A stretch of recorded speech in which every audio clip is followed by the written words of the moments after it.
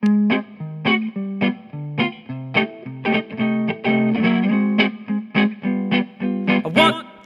one, two, three, four. All right, all right. Come on. Like the legend of the phoenix, all ends with the beginning. What keeps that planet spinning? The force from the beginning. Well, we've come too far to give up who we are. So let's raise a bar and our cups to the stars. We're up all night for good fun. We're up all night to get some. We're up all night to the sun. We're up all night to get luck. Hey everyone, welcome back to another exciting edition of the Goody Reader Radio Show. We've taken a bit of a hiatus, but we're going to bring the show back every week and talk about the most important events in the e-reader, ebook, and audiobook space. Let's just jump right into e-readers, shall we? We've just reviewed the Pocketbook InkPad 3. This is a brand new e-reader, pretty well like one of the first of 2018 to be released. It's dual core processor, 1 gig of RAM, 8 gigs of internal storage. It's the first e-reader from Pocketbook to go beyond 6 inches in many years. This one's 7.8 inches, so it's firmly competing against the Tolino Epos as well as the Kobo Aura 1. This one's made of plastic. The overall design is a bit flimsy, but it makes it really lightweight. It has 19 LED lights, 10 white, 9 orange. It's using sort of that comfort light, smart light system that you could mute the bright white color of the frontlit display. It's meant to be easier on the eyes so you could read up in the dark. We're going to be posting reviews and unboxing videos pretty shortly. So if you want to see what that's all about, you can check out our front page or just go to goodyreader.com and click on reviews. Or you can even visit our YouTube channel at youtube.com/goodyreader. Sony is developing a brand new e-reader. It's called the DPT CP1, which means that this is a digital paper, and I believe the new moniker of the CP1 means it's going to be a smaller device. Not much is known about it at this time, but I have a feeling it's, Sony's done like 2 generations of 13.3. I believe that it's time for them to release a smaller device because digital paper is pretty well just aimed at like business users, schools, the entertainment industry, lawyers, and law firms. It's the type of people that aren't just buying one, they're buying between like 10, 100 or more. And if you're buying 13.3s, they can get pretty expensive. Whereas if Sony releases a smaller one, which I believe that they're doing here, it's going to be more economically feasible them to market like bulk packages and sales because they're in essence paying less money. The digital paper on its own, anywhere between like $6.99 and $8.99, it's pretty expensive. If they do like a 10.3, a 9.7, and they're competing against like the Remarkable, the Onyx Book Note, and other companies like that, they could be onto something here because Sony has that brand name. When you think of Sony, I mean, they've been in the game for so long that they're synonymous with quality. And a lot of people come to trust like their brand. All we know about is that there's an FCC application that they filled out. The embargo for the images and the specs expire in 6 months, so probably any time from now to 6 months, we'll see this being commercially released. It'll probably hit Japan first, like normal, and then a few months later, it'll hit the US. It's in mass production. Nektronics is actually the company that's making it. Speaking of the Onyx Book Note, this e-reader is going to be released next week. And I really am digging this. I mean, quad-core processor, 2 gigs of RAM, 10.3-inch screen, Android 6.0 with Google Play. I mean, this e-reader is going to really have it all. And I'm really stoked about it. It's been sent out to us for review. It just got sent out yesterday, so I'm expecting Friday or maybe Tuesday at the latest we'll actually have it. So early next week, you can expect a review on the front page of our blog as well as unboxing and review videos. Now, I mentioned unboxing and review videos. And I kind of feel like our production values have leveled up. You know, if Good e-reader was like, a Dungeons and Dragons character, we'd probably be like level 10 by now. We've been producing like digital content for our channel since like 2008. And I kind of laugh sometimes because people are commenting on like our earliest videos and like, you guys have come a long way and I watched them and it's like we didn't have studio lights, we had a lamp. And we put the lamp on a glass table and we put like a wrinkled tea towel underneath it in order to like block all my books and stuff like below it. And then, we invested in like proper studio lights. Now, these are like tripod mounted professional lights with shutters, 600-watt lights that were like literally 2 feet from us. And after like filming 2 or 3 videos in our small little studio, it got so hot in there, even in the wintertime, that we had to stop filming, open up the door, and like go outside and take like a breather. In the summertime, when it got to like 30 Celsius, like during the days, it would get up to like 50 just with those lights on. And to give you sort of an indication, I live in Vancouver and we do like a lot of movies and television shows here: Flash, Legends of Tomorrow, Logan, Deadpool 2. I mean, a lot of the biggest Marvel films are filmed here, or at least like a lot of like their scenes are shot here, and they have our lights for the most part, like illuminating.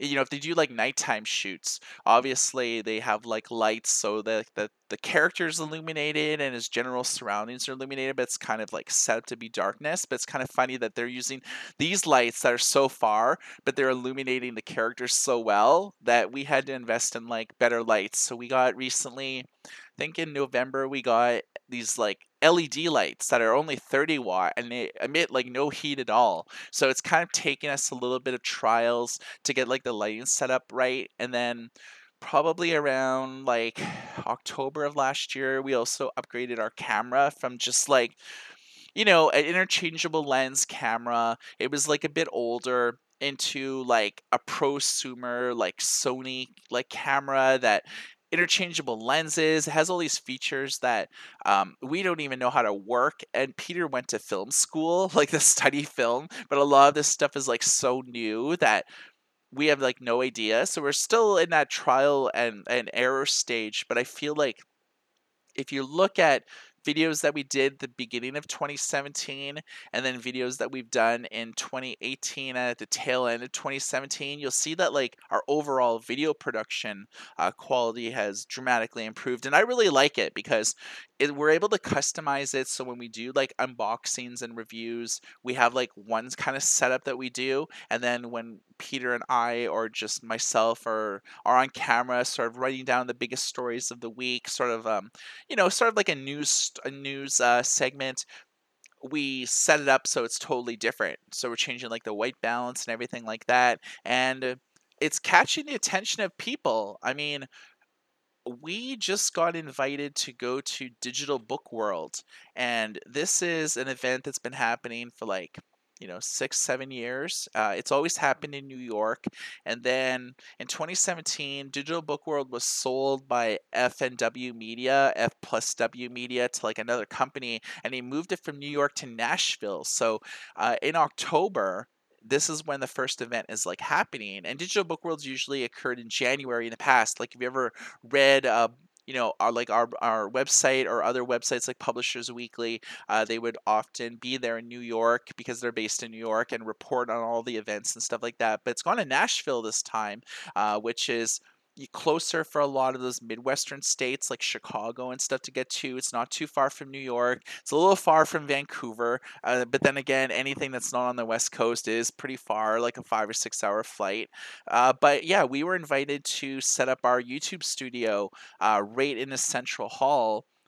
Lights, chairs, mics and everything like that. And we're going to be interviewing all of the movers and shakers in the publishing business and talking about ebooks and audiobooks, the intersection between digital media and like traditional media. We're going to be talking with like Amazon, all like the big five publishers, everyone involved in like startups and everything like that. So uh, we're gonna do that, and it's gonna be occurring sometime, I believe, in October. And so we're kind of stoked about setting that all up. And I was tapped to lead a discussion.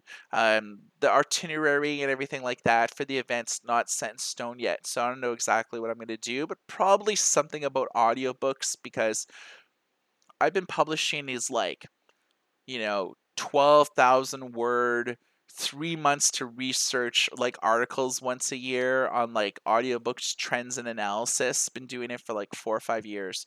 And I talk to like everybody, dude, like whoever involved in like libraries like Overdrive and 3M and Baker and Taylor and RB Digital to uh like audiobook retailers like audiobooks.com, Audible, um, you know, everyone involved in that to the public, like the whoever are the companies that are publishing these sort of things. So Audible for original content, Penguin Random House, Harper Audio, um, Hachette Audio. I talked to like everybody. So it's cool because my pieces are less about, yeah, this is what's happening in the audiobook industry, but you're hearing like what these companies are actually doing that in the words of like the people who are running these divisions. So it's like when I talk to like the president of like Harper Audio or Hachette Audio, I'm talking like to the president of the entire division. So it's something that hasn't really been done in the audiobook industry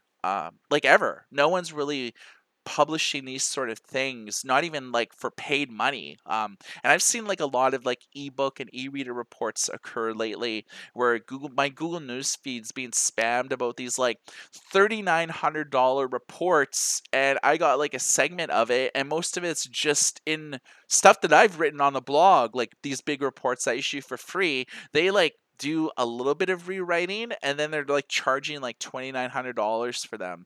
I think that's just kind of shady. That's like, I've been running this blog for like since like 2007, when the year the very first Kindle came out. Like when I saw the Kindle, I was like, okay, this is the future of reading. So started up Goody Reader, started talking about the Kindle.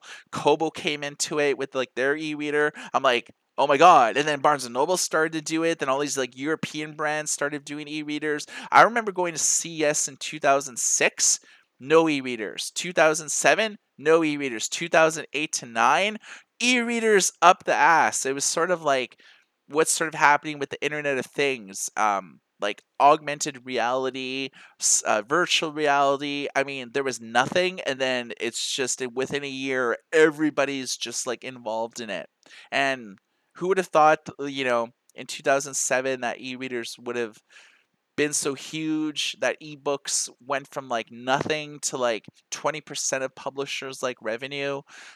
It's people are just making a ton of money in this field, and it's like it's kind of really great at the same time because like we've been covering it since like the very beginning of like there was no e-readers, there was no ebooks, or I mean there was the Kindle, but there was no really like ebooks. And then within like 3 or 4 years it just like it totally exploded.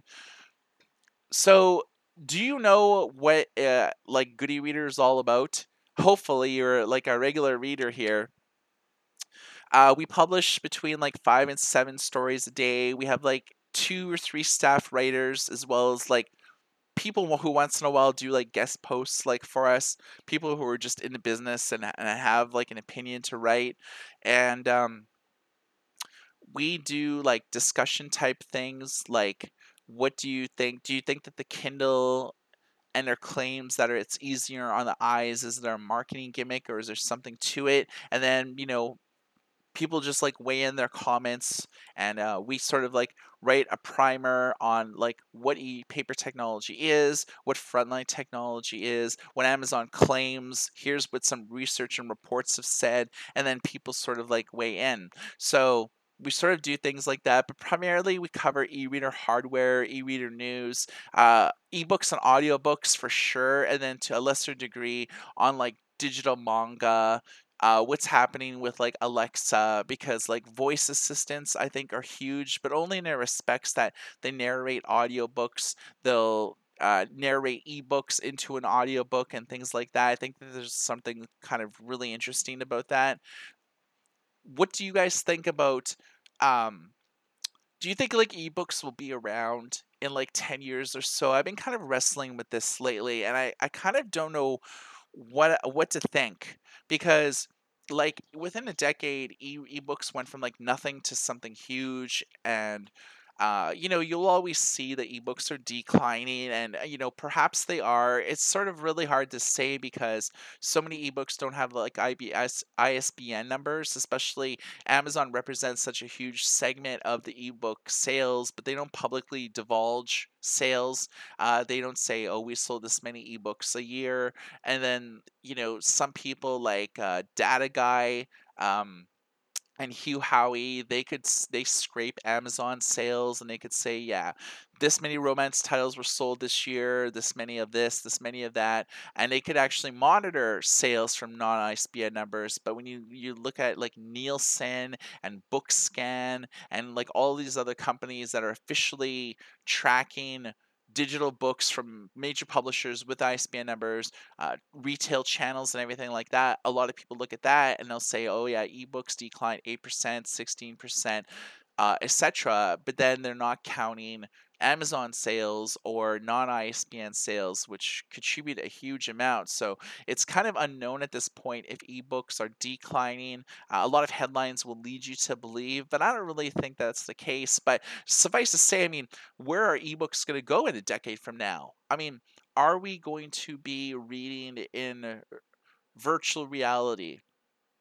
Is AR going to play a huge point in that? When you're waiting for, like right now, there are, if you live in a bigger city, you take like the subway, you take the bus, you go to work, and once in a while you see an e-reader, and you'll be like, yeah, you'll kind of nod your head, and maybe you'll kind of like give them a little smile, maybe you'll even say something to them. But everyone is reading on their smartphones because it's the thing that's in our pocket. Everyone has a phone to get calls, to get texts, to stay in touch, meetings, and all that type of stuff. But it's still, phones are getting bigger, they're getting bulkier. I mean, I heard a rumor that the new iPhone that's coming out this year is going to be close to 6.7 inches. That's almost as big as like a Fire tablet that's 7 inches. Imagine having that in your pocket. It's huge. So I was kind of thinking about, what are we going to do? Are we going to get to that point in a decade? Because obviously a decade, we're not going to like be plugging in data jacks into our heads, or like, having like words drawn on our eyes with like retinas. This isn't like those sort of futuristic Netflix shows or anything like that, or like Blade Runner. But are we still going to be like just reading a paperback book, like, hardcover book? Is that how we're going to read? Are we still going to be reading on our smartphone a decade from now, or are books going to be available in our glasses? Because why pull a big bulky, like, 1,020, $1,200 iPhone, and then you drop into screen breaks, to wearing your pair of prescription glasses that are, you can see everything, but then there's like text that you could just read, or virtual reality. I kind of think that like there's something to virtual reality. Like, not all of us can travel, not all of us can afford to travel, but like going to a big library in Rome, or going to Paris, or checking out Shakespeare and Co. in New York, and walking into a total recreation of a bookstore, grabbing a book from the shelf, just clicking on it, buying it for like $6.99, and then like, you know, with virtual reality or something like that, okay, I want to read this book. Let's go to Japan and sit um as all the cherry trees are blooming, and you cherry trees, like the flowers are flowing everywhere, and you're just sitting there curled up reading a book. I mean, I think that that's the future. It's virtual reality. Right now, I mean, if you look at it, they're big goggles that are tied into your computer. And then Oculus Go and a few other type of platforms are getting streamlined. You no longer have to plug them into your computer. They have hardware and everything built into it that you could actually be portable, but you still have to be around like Wi-Fi. 5G Wi-Fi is like around the corner. You've probably heard all about that. That's sort of like built around the Internet of Things and virtual reality and like general. I think that what is going to be interesting is how well received that Ready Player One movie is that's coming out next month, because that whole movie is like pretty well a virtual reality like manifesto. And if you've ever never read Ready Player One by Ernest Cline, I would suggest reading it. The book was published in 2011, and it's still in a top 10 list for best-selling books and best-selling audiobooks, like, 9 years later. So this book is handed out to all new employees at Oculus. So from interns to people who are just working at the company, this book is given to like to the new employee along with the employee handbook.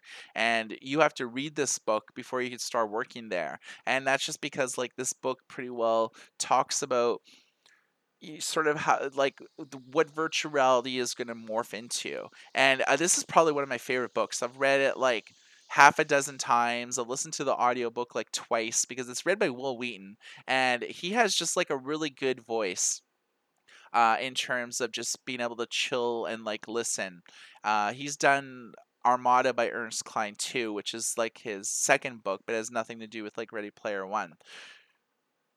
I mean, yeah, I mean, if you've never read the book, I don't want to give you any spoilers or anything like that, but it's sort of it's like this 3D virtual reality world that takes all the like the popular things from other video games. So if you say MMORPGs like World of Warcraft, Star Wars: The Old Republic, Guild Wars, all these sort of deep RPG worlds, you know, you have to pay monthly subscriptions for them, and cumulatively over time, the user base is declining, and that's why like a lot of them have embraced like the free to play mechanic where you can play for free up into such a point, or you have like some sort of like limitations on how many items you can have, how much gold, and things like that.